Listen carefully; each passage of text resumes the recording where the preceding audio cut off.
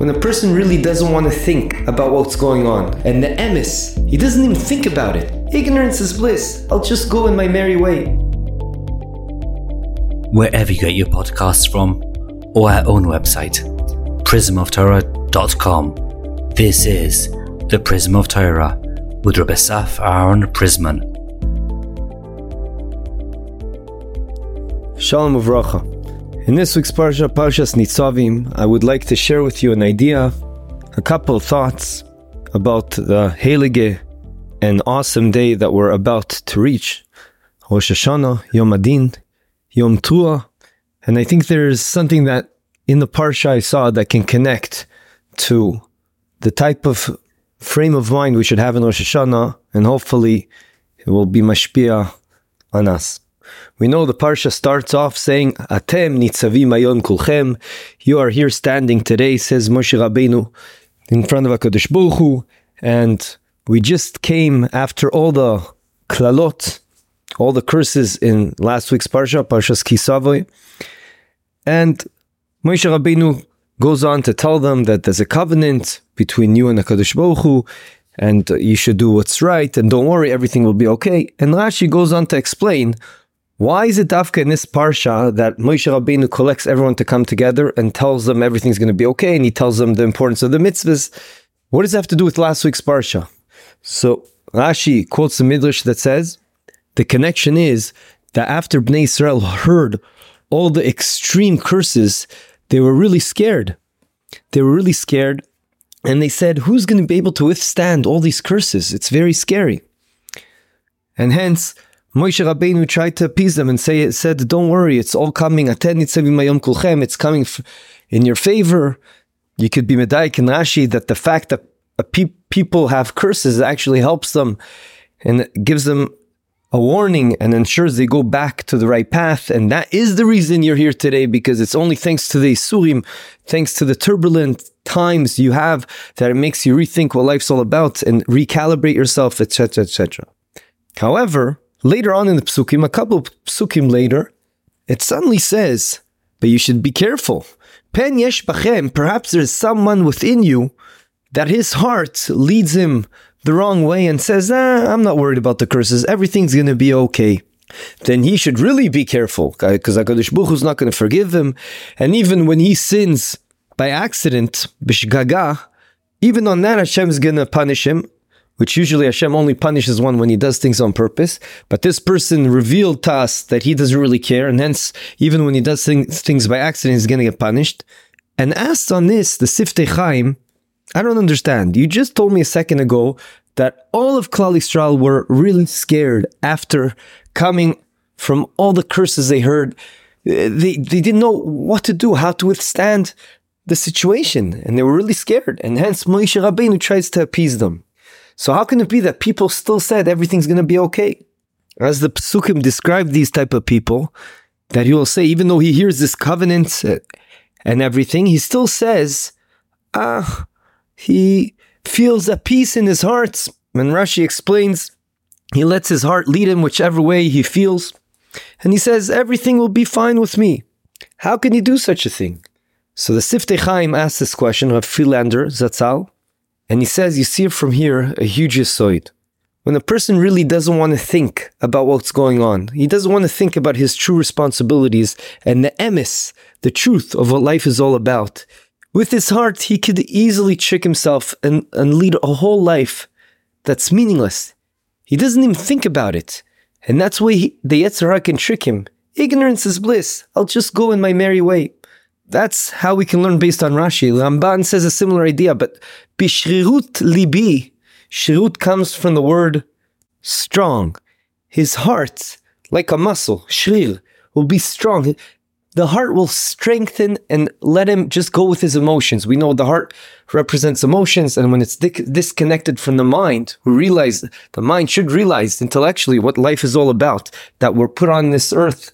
As we know already from the Mesilas Yesharim, I quote this all the time, that we're only in the hallway towards Olam Haba. And hence a person can easily, unfortunately, let his heart, with his emotions, I just want to enjoy life, I just want to go through life and do whatever I feel like doing, he turns a blind eye to the covenant, to the oath we have with HaKadosh Baruch Hu, that we're here for a purpose, and to refrain from avodah zarah, anything of that sort. And it's not only about physical pleasure, but it's way more than that.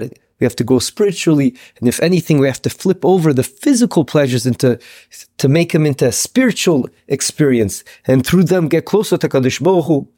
These people, yes, they do Ratzon Hashem, but that's only when it serves them well, when it goes with their hearts and their emotions. Yeah, I actually think Shabbos is a nice thing, a nice idea to have a family day, but they don't do it because they know they have a tafkid, they have a responsibility in this world. They don't do it because HaKadosh Baruch Hu is telling them what to do, and hence, without getting into details, you see the punishment for such a person is very extreme. It says his name will be erased, etc., etc.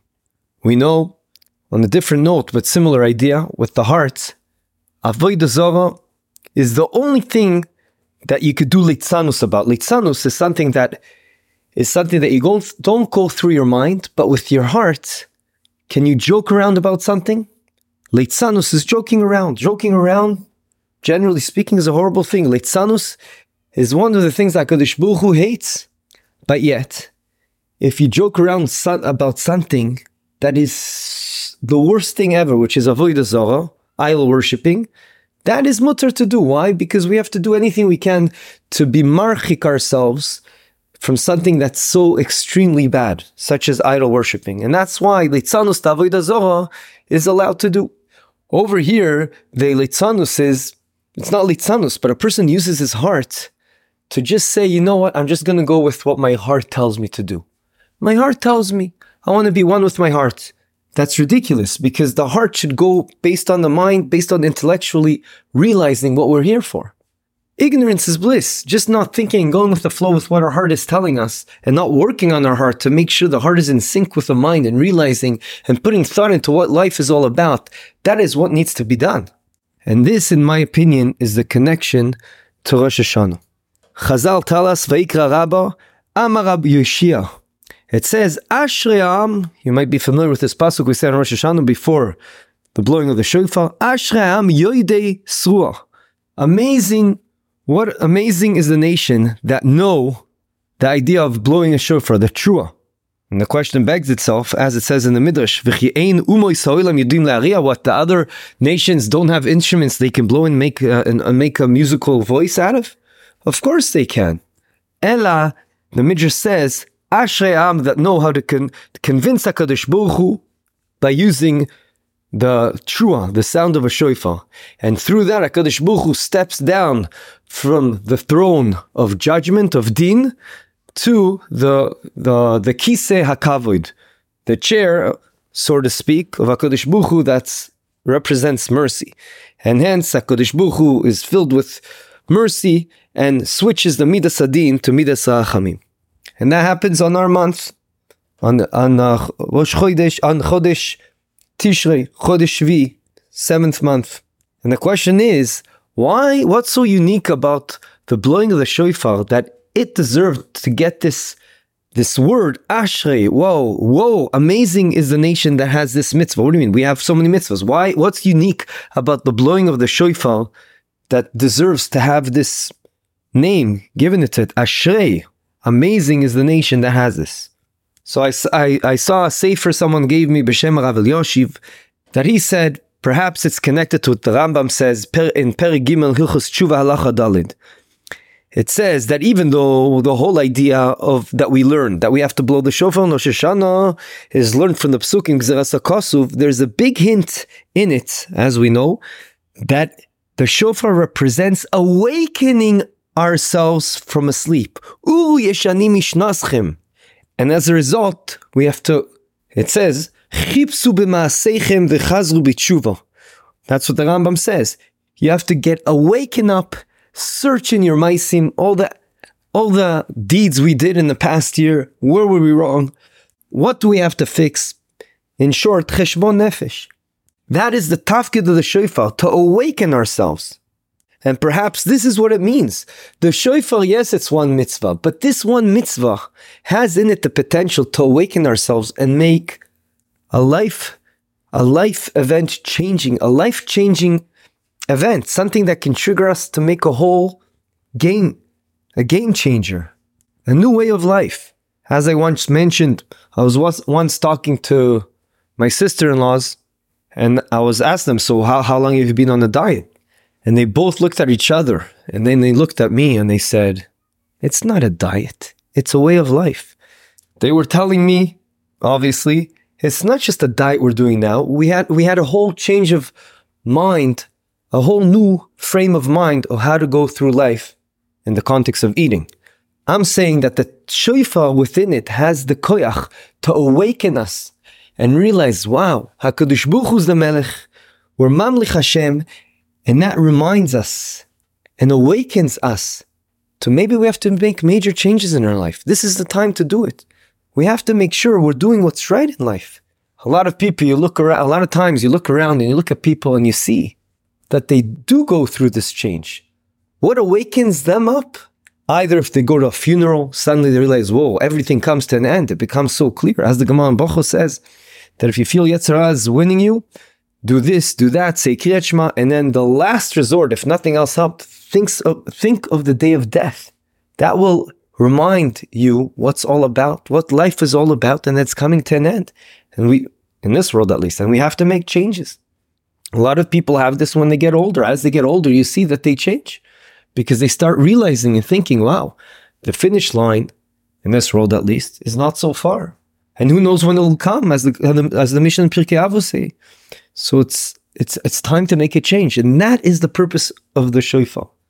Aside from this idea of the shofar awakening ourselves during Rosh Hashanah and trying to really make a change of heart, and ensuring that we live life the right way.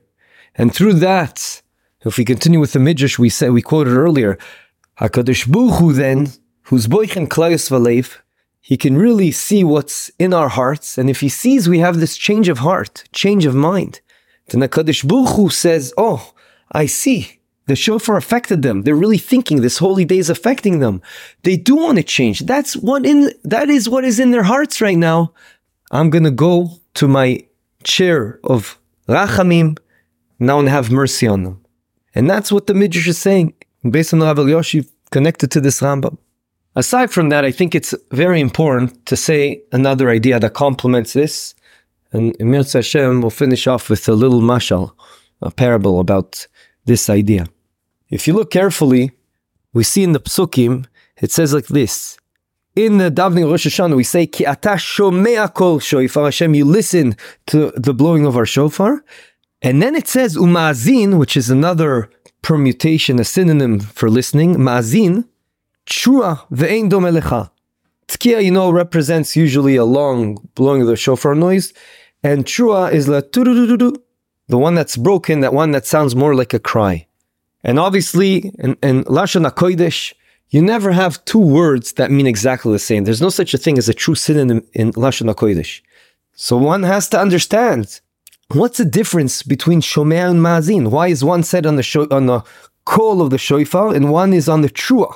So I want to share with you an incredible vote.